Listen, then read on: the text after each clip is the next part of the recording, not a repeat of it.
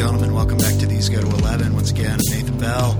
Greg Dutcher sitting across from me. Greg, 2 weeks in a row, dude, and we're in the same place together. This is... Strange, dude. We're getting back into old paths. Finally, the familiar groove. Dropping a hint in the foreshadowing there? Yes. Oh, very good, very good. We are... I didn't even think about that. That must have been a little slip. Old paths might be coming up in the near future as well. Yeah. But I'm excited, dude, because I know in a little bit we're going to talk about good news for weary women. Yep. I want to know, can we talk about, is there any good news for weary fathers taking their daughters on college trips? Because, dude, I am beat down, man. Yeah, you got down there, at 11 o'clock today to College Park, which is about an hour away? An hour and 15 minutes at University of Maryland. I mean, it was a great tour. Samantha loved it. You know, she's... a rising, is that what they call it, Joe? A rising high school senior this year.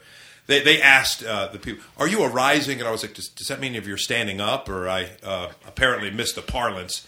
But she's a rising high school senior. So this is about our 6th or 7th college we've looked at in the last few weeks. Fun. I mean, it was just me and Sam today.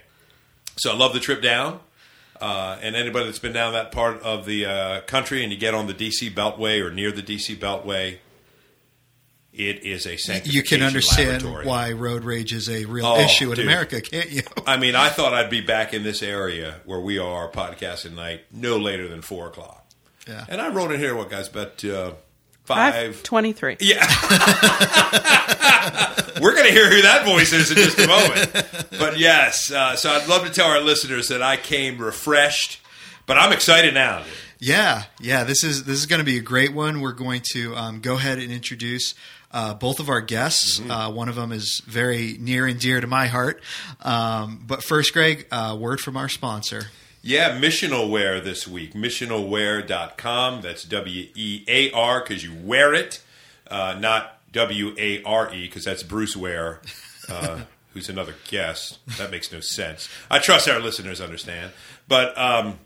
yeah, Missional Wear is just great, man. I was checking them out last night once again. And if you're just looking for gifts for your kid that might be going away to college, and you want to send them something that's kind of cool, a coffee mug to keep them awake in the morning. My favorite is the Morning Surge with Spurge. And you get your Spurgeon coffee mug. And they've got their just great posters. They got posters that cover the book of Romans. Yeah. Great battle cries of grace and faith from the Reformation era. Just some T-shirts. Really cool products. And not like the cheesy T-shirts of the 90s. Or the 80s and 90s, of which I had, I kid you not, dude, 37. My mother counted. And my dad, who at the time was not a believer, said, son, you ever hear the phrase, don't wear your religion on your sleeve? So I'm not. I'm wearing it on my chest. Things like Jesus, Master of the Universe in He-Man lettering. Cheese City. Cheese Ball City. But Missionalwear does not have cheesy products. That's right. They have awesome products. And, of course, you can get 11% off your purchase if you just enter our special, these go to 11 keyword, which is sustain. Yep. Inside joke for those that know the Spinal Tap movie. Sustain, S-U-S-T-A-I-N, gets you 11% off. So we're thankful Missionalwear is partnering with us. Absolutely. And once again, we are starting to put all that information in the show notes. So we will continue to do that. So it'll be a nice, easy click over for you from the show notes. So without further ado, we want to introduce both of our guests. We're going to start off with our returning guest, Elise Fitzpatrick. Elise, it's so good to have you back on. Thank you for joining us. Thank you. I'm glad to be here. Elise, just once again, if you could just give our audience a quick bio of yourself, because we actually have picked up a few more people since you were last on. We're very excited about that. And so we just want to refresh those who maybe forgot and then bring those up to speed who weren't with us last time. Thanks. I am a grandmother. I have 6 wonderful grandchildren and 3 children. Wait, no, just 3. 3 children. And hold on. And my husband Phil and I have been married for over 40 years, and we live in Southern California. I have a master's degree in biblical counseling, and I've written a few books on Christian living and daily life, and love the gospel, and want very much for women to rest in the grace of God. Yes, and just for our audience, Elise, to know, you're very humble there when you say you've written a few books. That's like saying I've preached a few bad sermons. Elise has written many, many books, and I would encourage our listeners to check them out. We had you on maybe 6 months or so ago, yes, Elise, to talk about the was it the 20th anniversary edition of Idols of the Heart? Yeah. Was it? I'm sorry. Forgive me. I can't tell you. Yes, yeah, I think it was the 20th. Yeah, I couldn't remember. It was 20th. As I said, I'm a grandmother, and I have no memory. So I'll tell you it was the 20th. It may have been the 15th or the 30th. I don't know. Yes, yeah, maybe it was the 15th. You'll have to go back and check. Whatever it was a new edition because it's been such a bestseller. Right. And anybody that reads it will see why. Just a tremendous diagnostic. More than just that, but it exposes, obviously, the idols in our hearts in which we try to find identity, satisfaction outside of the gospel, outside of who we are in Christ, but also points us towards the path of joy. And I bet more people read, Nathan, do you think, Elise's book on idolatry than some other guy's book? You know, it's hard to tell. I bet those numbers are close, but I think I'll give the nod to Elise. Yeah, I do see that other book. I think it's propping up this loose coffee table in here. So I'm using it to air out my computer so that the wind can flow through. That's awesome. Hey, can I jump in and at least say how excited I am to have the other special guest here? Yes, because please. I'm hoping there is great opportunity for exposure. She can't say anything that I already haven't said to embarrass myself. I'm my own worst enemy. We are joined by the better half, aren't we, Nate? We are. The much better. Yes, much better half. That doesn't take much to see. No. You know, that's obvious. So, yes. Want to introduce my wife, Joy Bell. Joy, how are you today? I'm very well, thank you. Joy, for those out there, go ahead and just give a brief bio about yourself, friends, family, things that you do and things you like to do.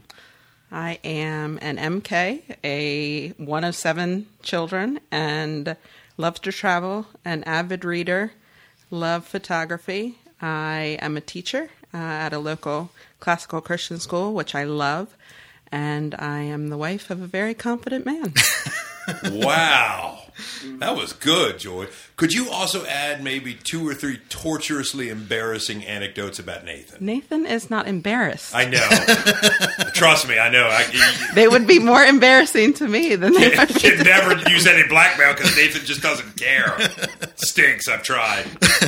We'll see what we can do, though. And Joy, I'm assuming, just for a few listeners that might not know, MK does not mean you're a Mary Kate and Ashley fan. It means that you are a missionary kid. Yes, it does. Yes. And remind us, where have they served? Because we had your dad on about a year or so ago. Yep. My parents started out in Puerto Rico, which was where I was born. And then they moved to Washington State, where my sister was born. And then we moved to Southern California, where my brother was born. We moved to North Carolina, where my youngest sister was born. And then when I was in college, they moved to Ethiopia in Africa. And served there for 3 years, made it home with no extra kids. Yeah. And so God blessed us with some interest on that. And my parents adopted 3 boys from Ghana, which is in Western Africa. So I now have 3 younger brothers. Wow. Yeah. Incredible. And Nathan, we had hoped tonight to have my better half, yes. Lisa, who could not come to her great, great disappointment. One, she would have enjoyed obviously talking with Joy, and Joy and Lisa talking to Elise. Yes. But we at least don't have to affect our voices. That's right. We can have a legitimate woman's perspective when we talk to Elise. That's right. About matters of identity, the gospel, That's womanly right. issues, and other things. That's right. In addition to the book that we talked about in February or March with Elise, we want to mention that Elise, was it yesterday or today your new book came out, Home? Well, again, you're asking the person who doesn't know. It was supposed to come out on August 2nd. I think it actually just dropped as far as Amazon is concerned today, but some people got it earlier. Okay. So Home, How Heaven and the New Earth Satisfy Our Deepest Longings is the most recent one that dropped. Yes. Elise, we do want to talk about Give Them Grace, and we want to talk about Proverbs 31 Women. But since that one just dropped recently, could you give us a little bit of a synopsis of that for our listeners? Because I know after we're done, we are going to do some giveaways with some of your books. So great. Thank you. Well, this book really came out of a season of pretty significant pain and stripping for me personally, and I was actually slated to write something else for Bethany House and asked them if, after going through what I had gone through and in some ways continuing to go through, if I couldn't instead write a book about heaven. And that was really because I was seeing that within myself there was, I want to say, a desire for a place where things are as they ought to be, and a desire to really be with the Lord. And I don't mean that in a sort of model and sort of, I just want to die kind of way. It was like, I know that being with the Lord is so much better, and that's what Paul said, but I really wanted to know what that meant.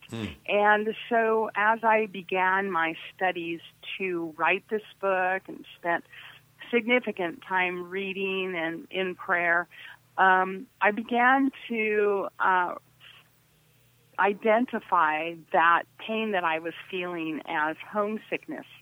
And it's that sort of feeling that you have when you say, this place is nice, but, it's not home.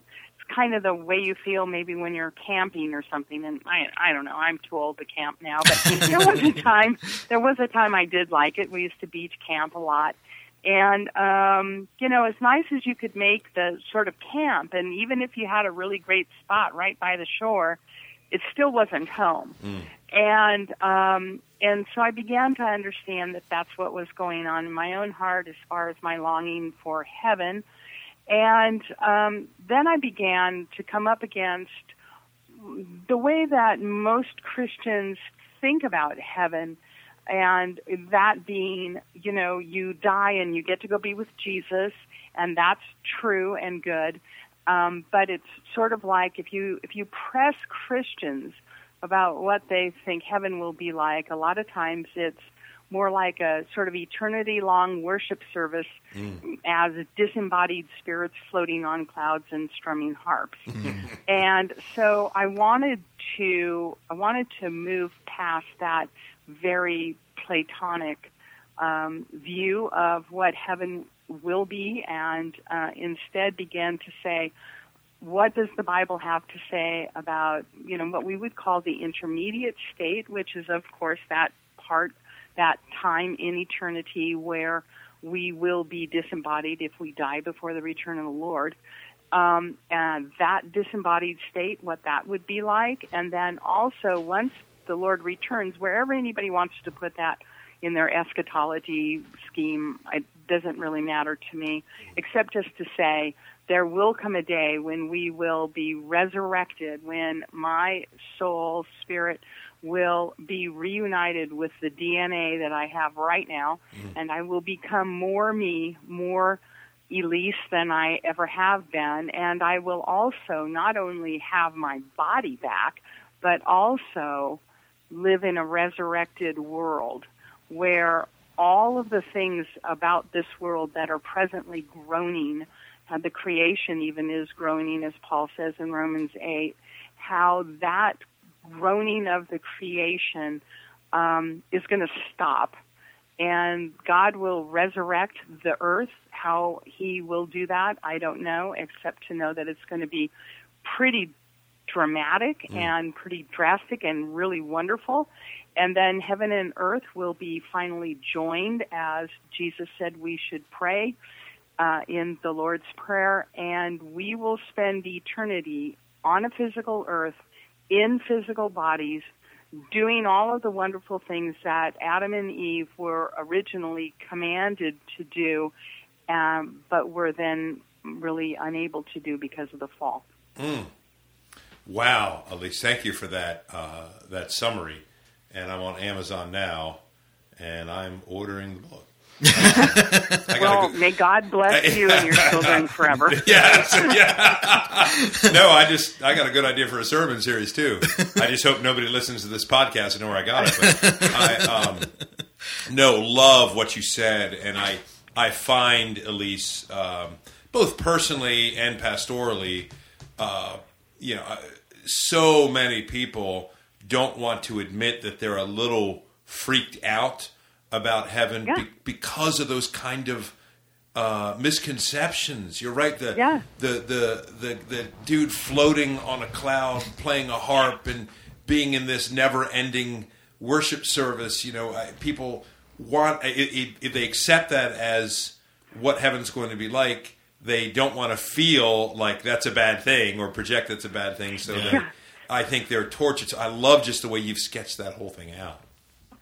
It's interesting. I love the way you just said that, because nobody wants to admit that the thought of an eternity-long worship service and that's all you're doing is really not something that's that appealing to us. That's not to say that we're not going to worship. But I think that once we're there on the new earth, we have a command to worship now, which is something that Adam and Eve were never commanded to worship. Before the fall, there was no command to worship, and that was because everything they did, the work they did, the speech that they had with one another, the learning experiences, the exploring, all the things they did, it was all worship. Amen. And so will we be in an eternity-long worship service? Well, yes, but probably not the way we think about it. Yes. Not in the sense that, like, we're going to be standing in church forever. Not that that's in essence a bad thing, but that's not all it's going to be. I mean, it may very well be that we'll all go on and explore somewhere, and the whole way there we'll be worshiping because we'll be amazed over and over again at the beauty of God's creation and His kindness in letting us in. Yeah. Wow, Elise. I thank you for writing it. And one of the things many people have commented about your writing over the years, Elise, is that you clearly are not afraid to put your own personal struggle, anecdote in the writing, which is, I think, why it's been so warmly accessible to so many readers. So obviously we're not going to pry on the deep, deep reasons of pain and loss that you have gone through. But thank you for just sharing it and writing that work. Yeah, thank you. I would say that I'm a person that has not had a lot of significant loss in my life. I have 3 children. They're all 3 married. They live close by me. They all 3 attend church. I have 6 grandchildren. I get to see them whenever I so desire. My mother and my brother are very close to me. I have a wonderful husband to whom I dedicated this book. I mean, I have not really suffered. And I do have a chapter in this book written by friends of mine who have suffered. Wow. So I recognize that what I've gone through is really nothing in comparison to what a lot of people have gone through.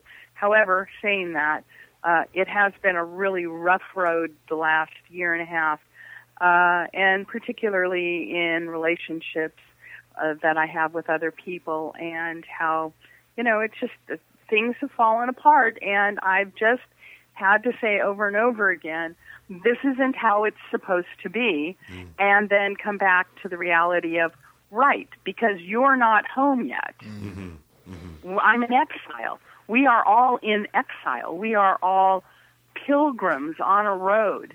And so, I mean, you can tell I'm a little jacked up about it right now.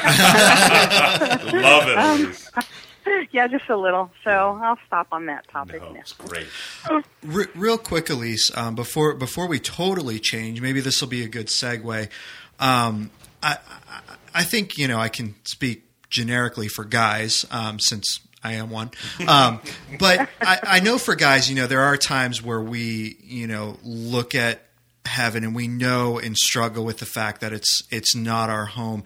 Do you think it might be different though for women who are more tied to a home and a true home base and that settling down and just being where you're supposed to be and knowing that you're supposed to be there, where guys tend to be more fluid and flexible where they are? Like I said, I know to a certain extent I struggle with that, but I wonder, do you think there's a difference particularly with that struggle with women?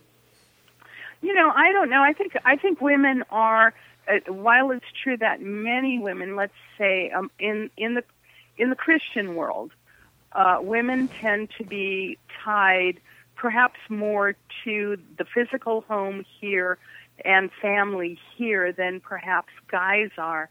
I'm not sure.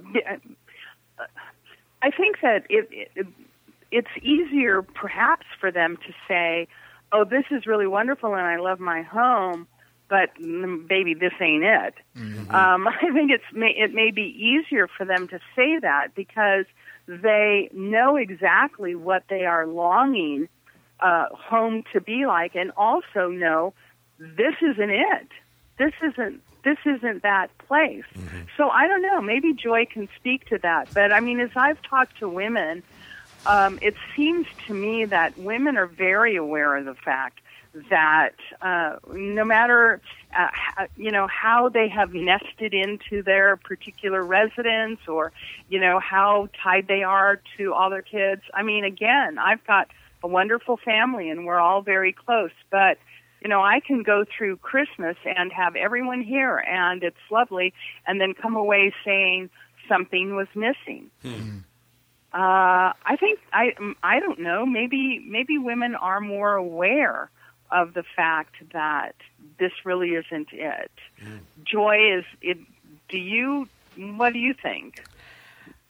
I don't know. I mean, I think, to a certain extent, what Nathan said is true in that, as homemakers, as those typically entrusted with, making sure the family is provided for in a home sense, clothed and, yes. Taken care of, and everybody's got lunch money and, what school supplies and whatever it is they need. In that sense, I think sometimes it's hard to look to heaven and think, but what am I going to do there? Mm.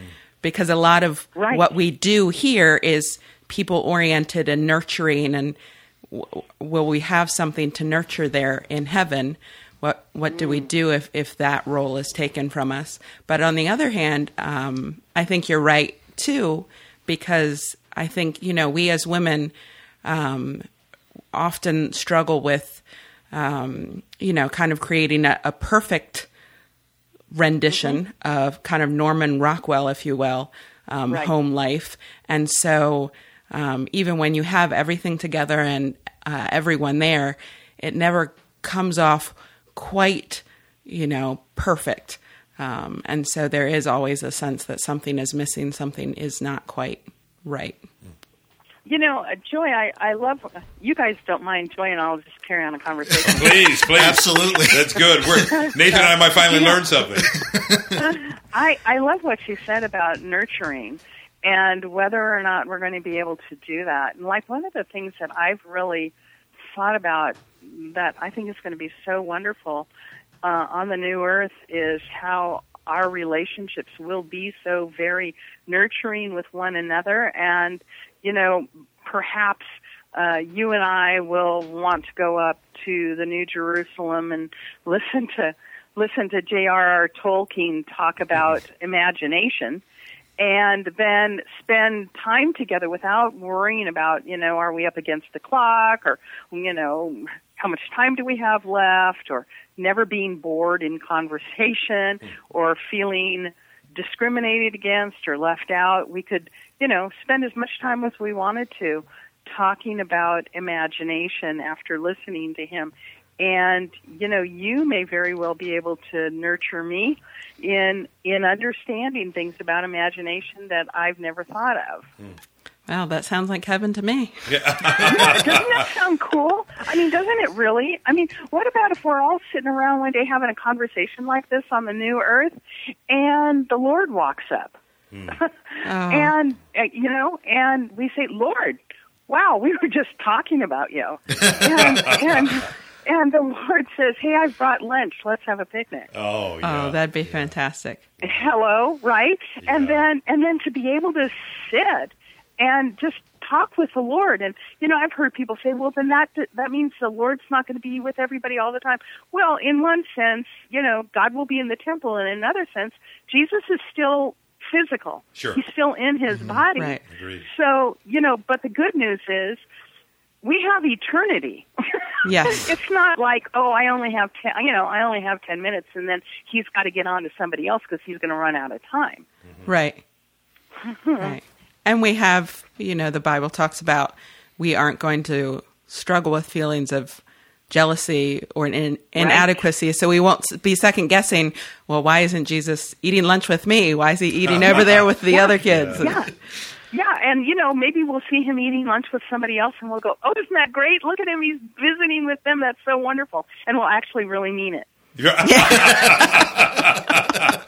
Yes. In other words, there'll be people looking at Heaven's Facebook, and they want to have to fake their likes. My husband's all into Pokemon. I'm sorry to say that. But anyway, my husband's into it, and I'm like, who knows what creatures you may be able to catch? Yes. On the new earth. I mean, seriously, it'll be really fun. Oh my goodness, I love that. Love that, Elise. I've got two boys right now, a 13-year-old and a 10-year-old, who have enjoyed some of the Pokemon hunting. And I can't tell you how many times on vacation, Dad, can we go over to that ice cream parlor? I said, we just had ice cream. See, there's a Pikachu there, or Charmaine, or whatever they are out there. Yeah. So, I never thought about Pokemon in heaven. We should do a whole podcast on that. Oh my But what'll be really cool is they won't be just fake creatures. They'll be real creatures. The real ones. Oh, and who goodness. knows? Maybe you can have a conversation with. Yeah. Oh my goodness. That's awesome. Yeah. One of the things that Joy's aunt that we'll talk about sometimes is C.S. Lewis and Narnia, and she has a very interesting perspective that I really like. She said she believes C.S. Lewis really had an understanding of the Garden of Eden pre-fall, with the talking animals, and because clearly they weren't surprised by this talking serpent that came up to them. No, they weren't. So she feels like C.S. Lewis just had this really unique understanding of what Eden may have been like pre-fall, with talking animals and all that, and it'd be interesting to think about that in heaven as well. Well, right, and the reason we don't think that way is because we have bought into Plato. And Plato basically has said that the material world is evil and the spirit world is good. Well, see, that's not a biblical construct. And so Lewis, being the philosopher that he was, he really understood that. He understood the inherent goodness of physicality. And he didn't have a problem with it. And when I think about the new earth, what I want to think about is, okay, it's going to be Eden, but better. Yeah. Yes. Yeah. Beautiful. Do you mind if I transition here, Go Nathan? for it. Because there's I could talk about this for so long. Wanted to talk a little bit, Elise. I think it was in 2014 that you wrote "Good News for Weary Women," and the subtitle, love even more, escaping the bondage of to-do lists, steps, and bad advice, which is why my wife is lamenting not being here tonight, because she has so many, I shouldn't say thoughts, questions on the subject for you. Since we got there at the end of our last podcast, I wanted to read a quote from your book there where you wrote, yes, there are passages in Scripture, especially in Paul's letters, about women's roles, but it is biblically untenable and soul-crushing to tell a woman that the only worthwhile activity she can do is to birth children and serve a husband and a family. This mindset also creates an idol out of the family structure, making success as a homemaker/mother the most important vocation in a woman's life. And although this is a high calling, it should not trump our first and foremost calling to believe in Christ. Number one, wow. Number two, wow. And then number three, I would say, and I don't know if Joy, you could speak to this. I'll represent my wife, Lisa, just a little bit here, that the bulk of Christian sermons, books, conferences that have been geared to women in her experience, and I'm just trying not to project that beyond, what is reasonable and what you two ladies think, that has been the message, that legitimacy comes from this sort of vocational identity. And we've talked about this, I think, at the very tail end of our podcast 6 months ago, that my wife says every woman's book she's ever read, with probably few exceptions, yours being one of them, tells her that a godly woman wakes up at 4:45 in the morning to have a lengthy devotional and prayer so that she can be spiritually attuned to the needs of her family, etc. A godly woman does this, a godly woman does that. And so much of what she and so many women I talk to as a pastor have been forced to accept and identify with is this sense of, are you committed to this role? Do you think that's a fair characterization, that is too prominent in Christian messages to women, Elise? Yes. I mean, I think that it is really, aside from a couple of notable exceptions, the only message. It's not just a message, it's the only message.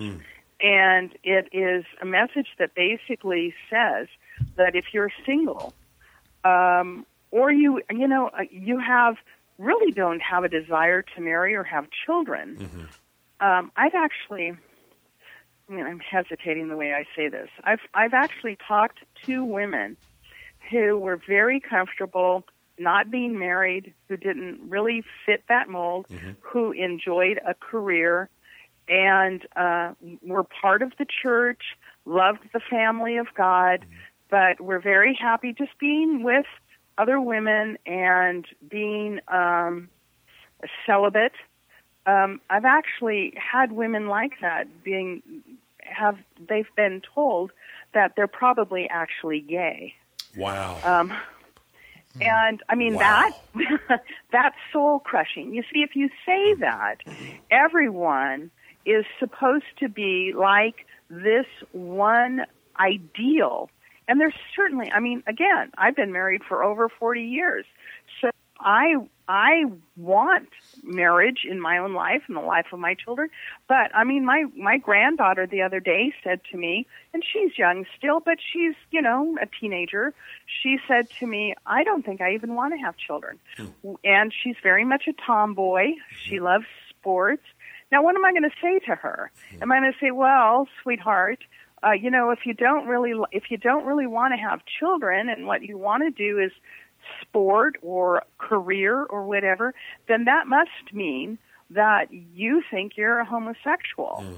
How soul-crushing would that be? And I will say that I want to be really careful. It's just a supposition, let's put it that way. It's a supposition of mine that a lot of young former Christian people who are self-identifying as being part of the LGBT community are doing so because they're being told that there is only really one role. There is only one role for men. There's only one role for women. Whereas Paul himself said it's better to be single. Yes.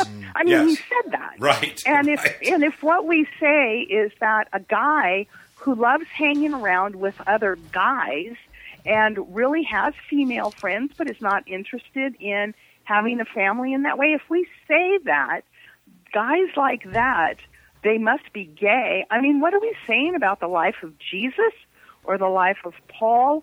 I mean, I feel this very strongly because I'm quite concerned about how this gender role movement is playing out in the lives of young people who maybe they want to go to college. So let them go to college. Or maybe they want to have a job and they don't feel the need to have a family. Maybe not yet, maybe not ever. Is that okay? Do we have room for singles in the church, and even singles who aren't just sort of waiting to get married, but singles who are perfectly happy not being married?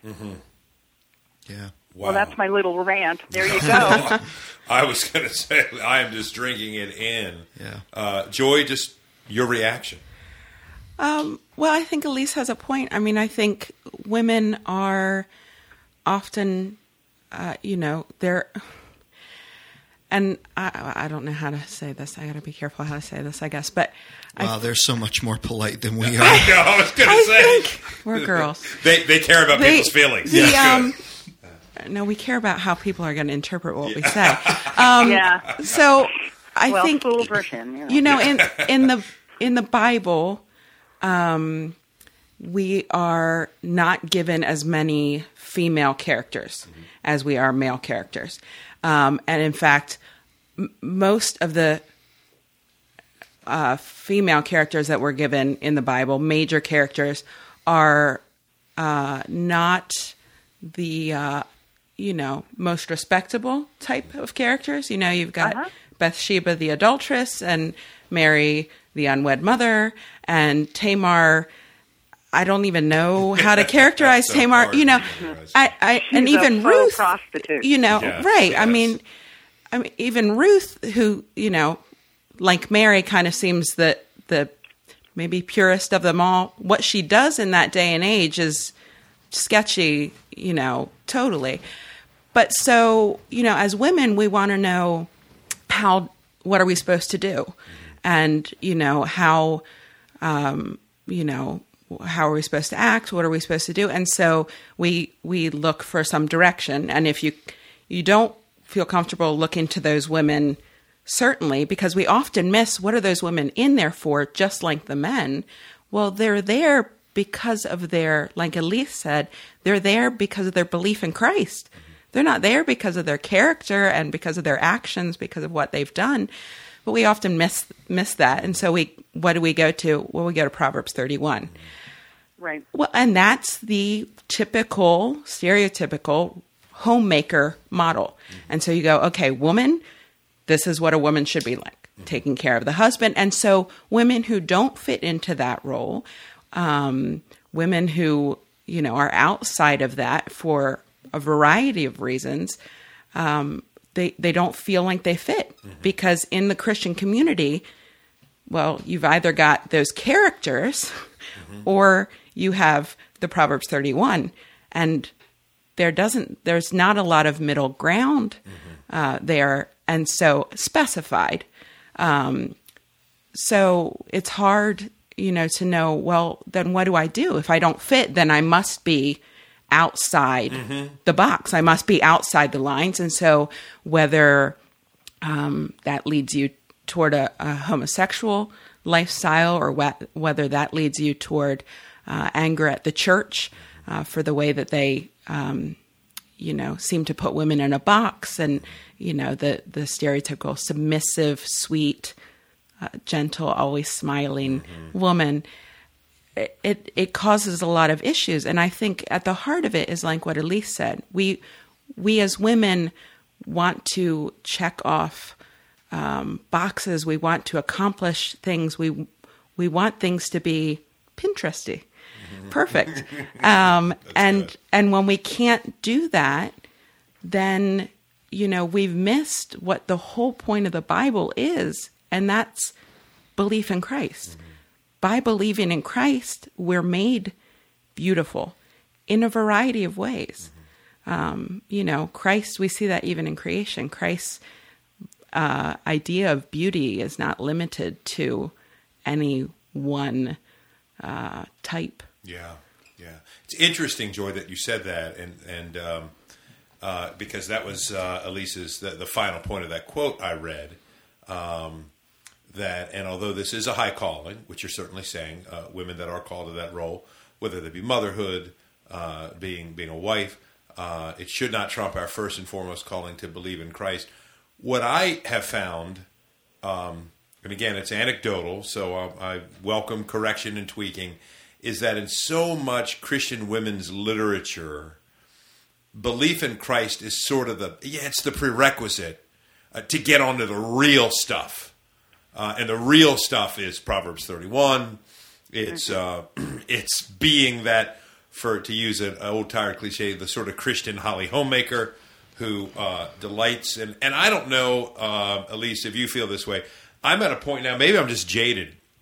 When I'm on Facebook, it's usually Facebook, sometimes Twitter, and I see a wife, and forgive me if if I'm going too far, who is constantly saying things like, I'm so blessed to have such a strong husband who leads me and shepherds my family. It is a joy to submit. And I see Facebook posts like that, like 30 times in a month. I'm thinking, this woman's not happy.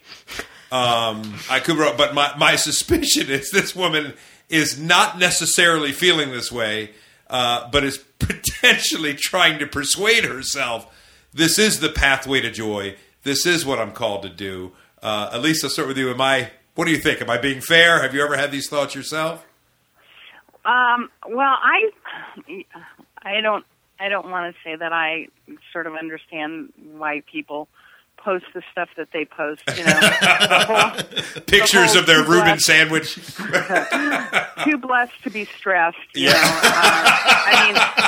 I'd really like to see somebody take a picture of the sink full of dishes and get running around with no clothes on and all that. It seems to me that's a little more realistic. Yeah. I think the function of social media, though, it seems to me, and this isn't sort of across the board, maybe, but I think it's pretty prevalent.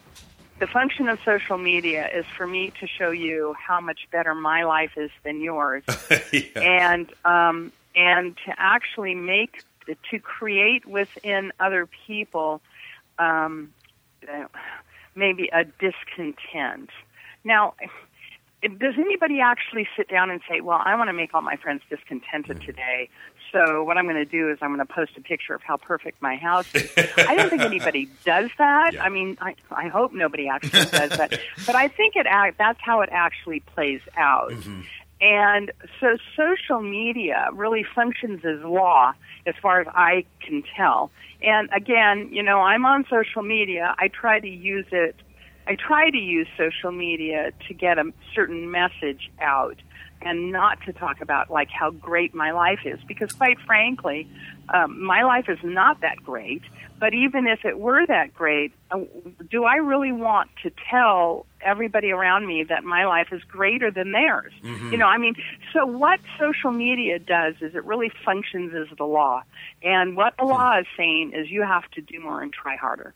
And if you did, then you could have a really great life like me. But since you don't, you're a loser. I'm very concerned about the function of social media. I think it's a nice way for people to stay in touch. I mean, certainly, you know, among a wide variety of friends, I'm glad to see certain things. But I am troubled by the way social media is used, and particularly the way it's used as law to say basically to women from other women, if you were as diligent as I am, if you were as godly as I am, this is what your family, your life, your house, your, you know, whatever would look like. That, to me, is an issue. And so, you know, anytime anybody looks at social media and sees that their friend is at the beach, and then they wonder why I didn't get invited, then social media is functioning as law, and you know, I let grace function as grace. So if you want to be gracious to people on social media than, post a picture of the sink full of dishes and say, hey, I'm really struggling, but I know that Jesus loves losers. I mean, that actually would be helpful. Yes. Yes. Yeah, there's kind of, have you all seen this ad? I'm not endorsing the movie. I haven't seen it. I know nothing about it. I think it's the Mila Kunis movie, The Bad Moms. Oh, yeah. Yes. You almost wonder, is there some kind of liberating effect? And that's a popular theme now with TV shows. Sometimes they, I'm trying to think, they might challenge body type issues. Mm-hmm. Where they'll have an actress that is not your typical, I just stepped off of the Cosmopolitan cover page, but a more realistic woman, whether she's an older woman, heavier woman, whatever it might be, they'll defy that. Or I think this Bad Moms preview I've seen is that they show the mom in the PTA meeting, no gluten, no wheat, no this, no fat, no sugar, no this, no that, and finally, the mom just breaks down and can't stand it anymore. So, there's even something in the quote-unquote secular world where there's a certain ideal, and it sounds to me that, at least based on some of the things you've said, and you too, Joy, that exists in the Christian world as well. Oh, sure. I mean, the secular world definitely has it. Hello, Victoria's Secret. Sure. Yeah. And Hollywood just in general. And there's certainly an awareness of it now and a movement, a counter movement, so to speak, like the Dove commercials, women of all, body types, the fuller figure models that are, have commercials now. And those. So there's certainly a movement, and there's a movement even among secular women against social media shaming, so to speak, an awareness that perhaps as women, this isn't all good for us because we're just setting up standards that we can never live up to. And are we really being real and authentic with one another? And if we're not being real and authentic, how are we ever really to grow? We're just going to slide further and further away from whatever that goal is. All the while, nobody knows we need help because we won't admit it. And so I think that exists in both the secular and the Christian world. The discouraging thing, of course, in the Christian world is why? Why does that exist? Yes. That shouldn't be the point. Yeah. So I think that the secular world is filled with law, and if on one hand the law is shaming, body shaming, and then it's we should never do that. That still comes as law, and then people feel guilty because they're doing that. I think in the Christian world, and I agree with you, Joy. It's like, why are we setting up these constructs that really do nothing but shame women? And instead of saying, well, shaming is bad, which of course it is, but instead give people the good news of the reality that our identity is in Christ and what He has done. So in Christ, I am as perfect right now, this moment, as I will ever be.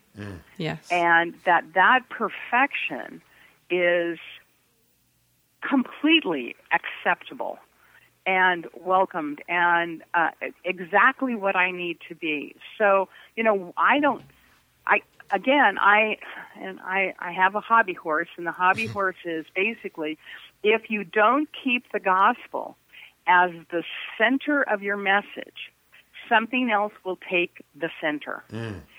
And you have to be radically intentional about knowing Christ and Him crucified. And if you're not radically intentional about that, something else will take the center. And I think that for women, it's gender roles, because again, we want to get a message to women, but perhaps in response to feminism, and I shouldn't say perhaps, I know, in response to feminism, we've tried to say, hey, being a mom and a stay-at-home mom and a wife is a good thing. That's fine. That's good. Let's say that. But let's not say it to the exclusion of the gospel or anything else that a woman might feel called to do. Yes. Elise, I was wondering, we've talked a lot about Proverbs 31. Could you put that in the proper biblical perspective? Well, so Not asking much. you really want to get me in trouble. So, Proverbs 31 is part of the Holy Writ. It's part of Scripture, and it's there for a reason. I want to think of Proverbs 31 in a couple of ways. First of all, I don't want to think about it as a snapshot of one day. I want to think about it as a videotape of a conglomeration of women who are wise. So it's not a snapshot. It's a videotape of a conglomeration. I also want to think about Proverbs 31 as Jesus writing that to me as how he sees me. Oh, that's good. That's really, really good, Elise. So, in other words, it's obvious you don't like the exemplary approach, dare I say, the law approach to Proverbs 31. Here are the 12 things that she does. Now you go and do those 12 things, in other words. Well, right, and that's because, whenever we are confronted by Scripture as law alone, there's really, as Luther said, there's really only two possible responses. Response number one is pride, where I say, yeah, I got that going on. I got up at 4:45 this morning and did my devotions while it was still dark. I grow my own wheat. I bake bread. I weave my own clothing. I mean, I do all this stuff. I got it going on, and everybody around me better rise up and call me blessed.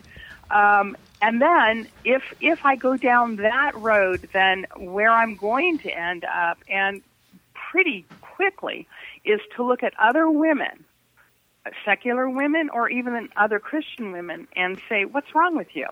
I've got my act together. Why can't you have yours? And then like the Pharisee, like the publican and the sinner who go up to the temple to pray, I will say, God, I thank you that I'm not like other women. So, Luther said there's really only two responses possible when all we're given is law. And that's the first one, pride. The second one is despair. So, I look at Proverbs 31, and if I'm going to take it seriously and say this is God's demand to me every day of my life, then every night I'm going to go to bed in despair. Because I can't do it. Yeah. Now, that's not to say I shouldn't try to be a godly woman. I want very much to do that. I want to leave a legacy for my grandchildren. I want to be known as a godly woman. But that, I can't get that done. And I do try, by the grace of God, to live a godly life, but the reality is that I'm going to fall into despair if all I have is the law.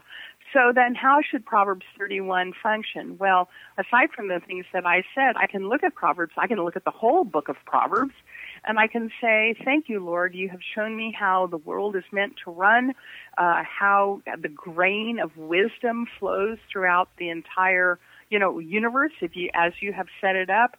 I thank you that there was a righteous son who was punished as a fool, and that I have his righteous record. And so when I hear the law, then I need to let the law do its work and encourage me, but then I also need to let grace come in and assure me that Jesus Christ, who was the perfect son, the perfect honoring son, who always did exactly what his father and mother asked him to do, that perfect honoring son, was crucified as a fool and had blows on his back meant for fools, so that I could have the righteousness of the Proverbs 31 woman. Amen. Thank you, Elise. Thank you.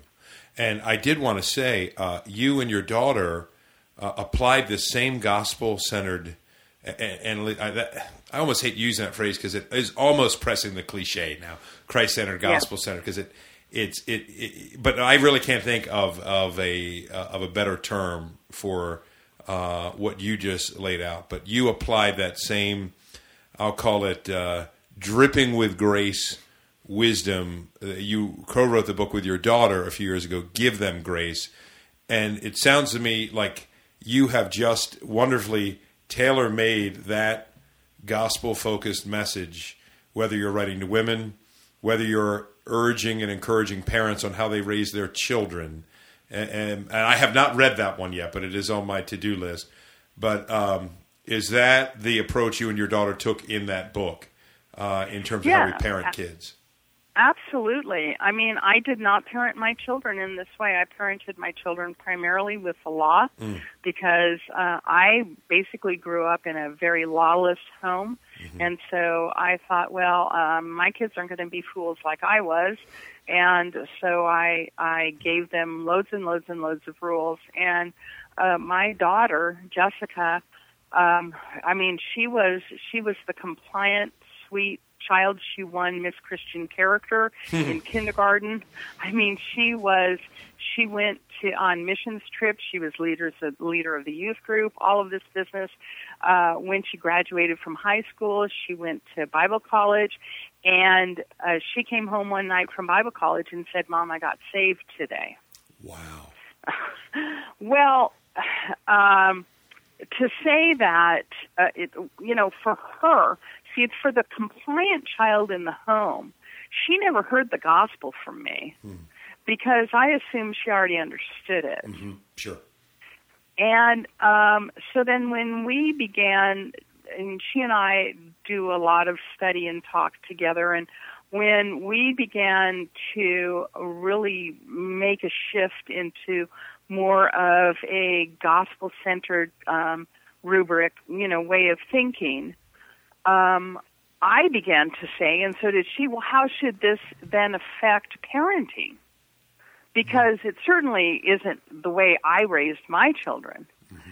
And so then that was the genesis of Give Them Grace, was trying to take the truth of justification by faith alone, in Christ alone, by grace alone, trying to take that rubric and put it into parenting. Mm-hmm. And, honestly, the place where we got the most help was from Martin Luther and his commentary on Galatians. Mm-hmm. So we were studying the commentary on Galatians together, and, it became more and more obvious to us what we needed to do. And so that book, I did a lot of the sort of theological, let me think about that, how should I put that kind of part of that book? Mm-hmm. And then Jessica came back around and did all of the practical application.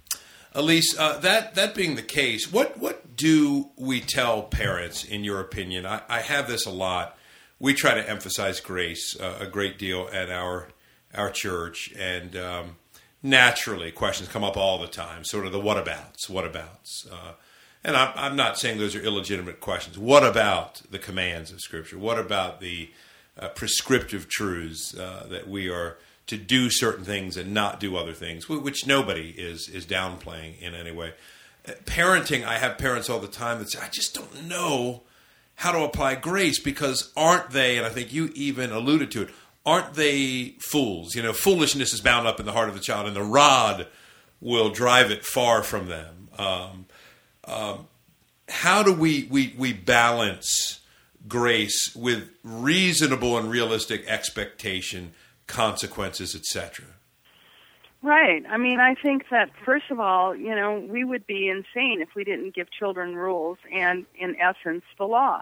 Mm-hmm. We are called to give children the law, and it's appropriate to do so. Children need rules. But where we get into trouble is when we think that we can make children righteous by giving them the law. Mm-hmm. So the function of the law is, first of all, and there are, let's say there are three functions of the law. The law, first of all, is meant to crush us, and to make us understand that, come to the conclusion that we can't do it. So I'll give you an illustration from my daughter's life. Her kids now are teenagers, but when they were little, Wesley, who was, let's say, 5, and his little brother Hayden, who was 3, one day Jessica was in another room, and she heard the blood-curdling scream and came running out. And Wesley is... Wesley's got Hayden pinned on the ground, and he's just pummeling him. And Jessica looks at Wesley, and he's got a big bite mark on his back. And, he's a little 5-year-old, and he's just infuriated. Well, so what should we say then? Should we say, oh, well, honey, grace covers it all? No, of course not. But she takes Wesley, she picks him up, and she says, and this is the appropriate application of the law, Wesley, you must love your brother. See, that's the law. And when Wesley answered and said, I can't. Now, I would have said, oh, yes, you can, buddy, and you will. Or I'm going to know the reason why. Right. She said, you're right, baby, run to the rescuer. He's the only one who can help you. Wow. See, that... So what's the first function of the law? The first function of the law is to instruct us in our need for a Savior. Now, does that mean she didn't discipline? Of course she did. Does that mean she doesn't continue to tell them not to fight? Of course she does. But when they get to that place where they say, I can't, then you say, run to Jesus, baby. He's the one that was given to you. You're a sinner. And that's the difference. So then that's the first function of the law. The second function of the law is to make us grateful for Christ's perfect keeping of it in our place. So we tell children, you need to share. You need to be kind. You need to love your brother in essence. But the function of that is to say, look at, not just you need to do this, but Jesus did this perfectly for you to make you truly grateful for his perfect keeping of it. And then the third use of the law is to show us how to respond in gratitude for what Christ has already done. So it's not that we never give the law or rules to children. It's that when we do so, we understand that the law can't change their hearts. Only grace can do that.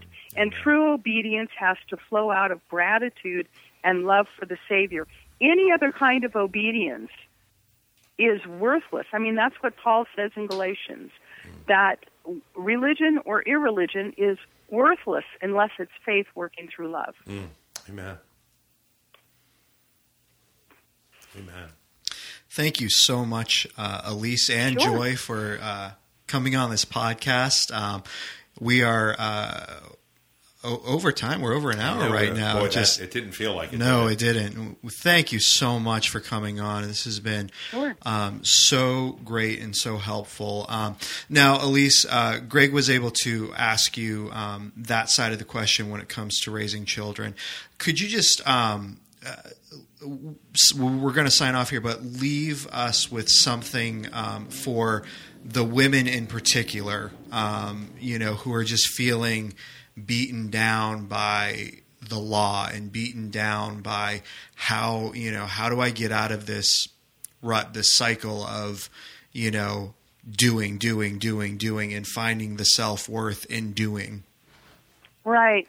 And I'll just leave them with Jesus' wonderful words from Matthew 11, which is, come to me, Don't come with all of your perfect whatever. Come to me, all you who labor and are heavy laden, and I will give you rest. See, the message of Christ to women is rest in him. I'll give you rest. Are you laboring? Are you under a heavy burden? Christ wants to give you rest.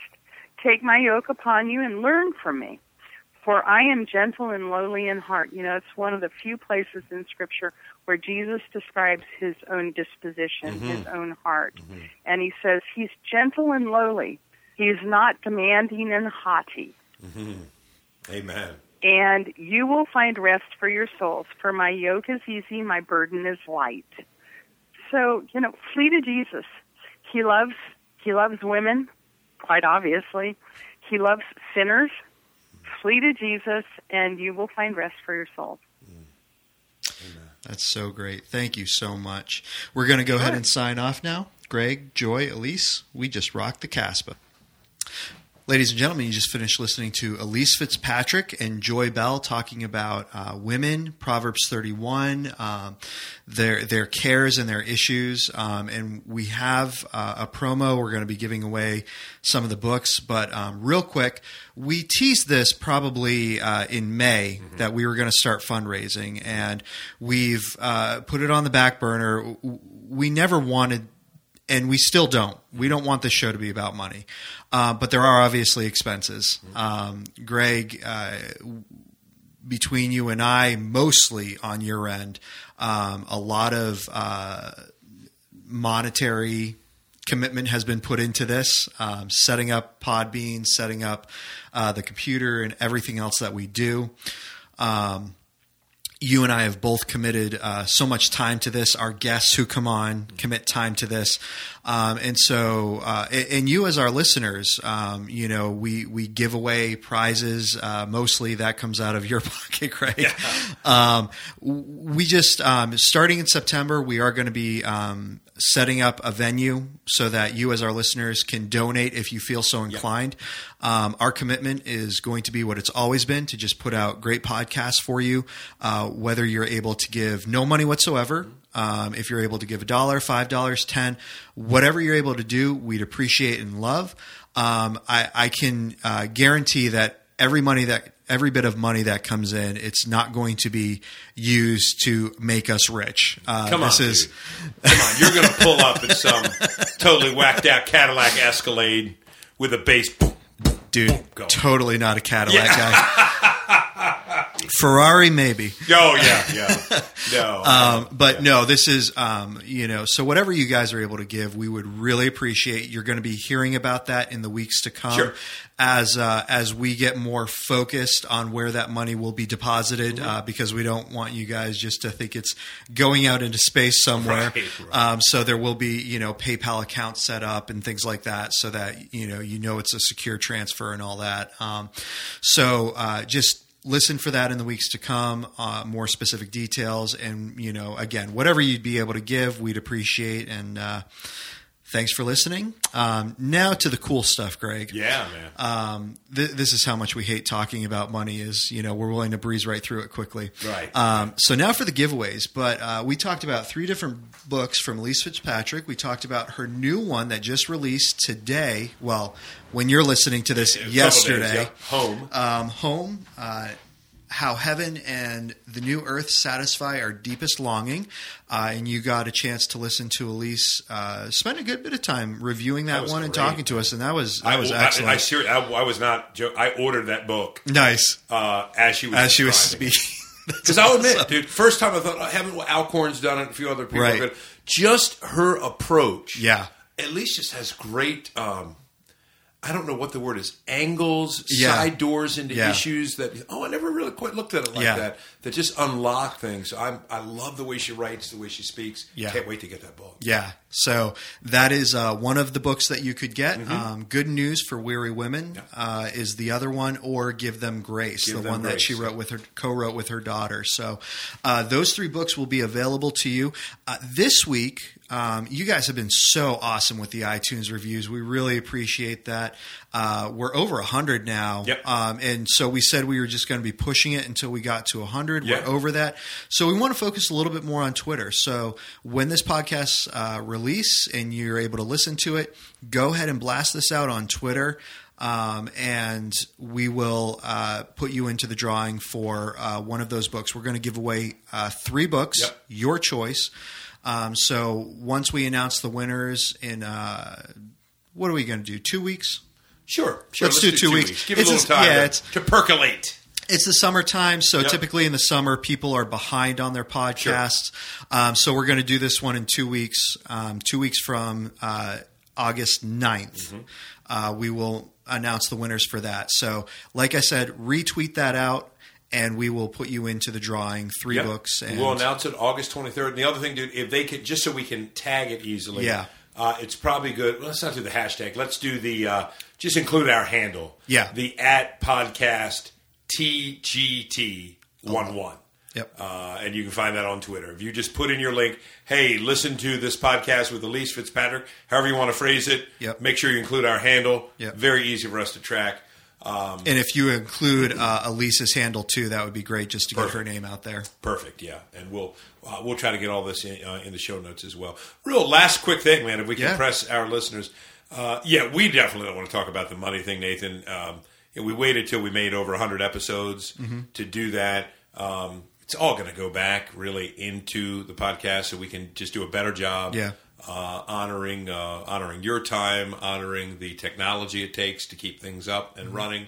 Obviously, the space we need to store, microphones, 101 things that we just want to do. And I do want to say, if there's that dude out there listening that's like, man, I don't even know how I'm going to pay my mortgage next month, we're not going to TBN you. Yeah, exactly. So if you do this, you will receive a blessing.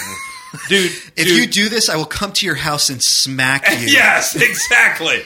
If you're in that spot, keep listening. If you're enjoying it, keep enjoying it, which is what we hope. Yeah. If you're in a different spot, then just whatever. Pray about it. Whatever seems good. We're going to continue rocking and rolling. This isn't going this isn't going to really affect anything. It's just we have actually received some Facebook requests, some messages, some Twitter requests, just saying, "Hey, we love what you guys are doing. Love to contribute in some way if we can." So that's for you guys. For everyone else, keep rocking on and listening, and we love having you as listeners. Amen.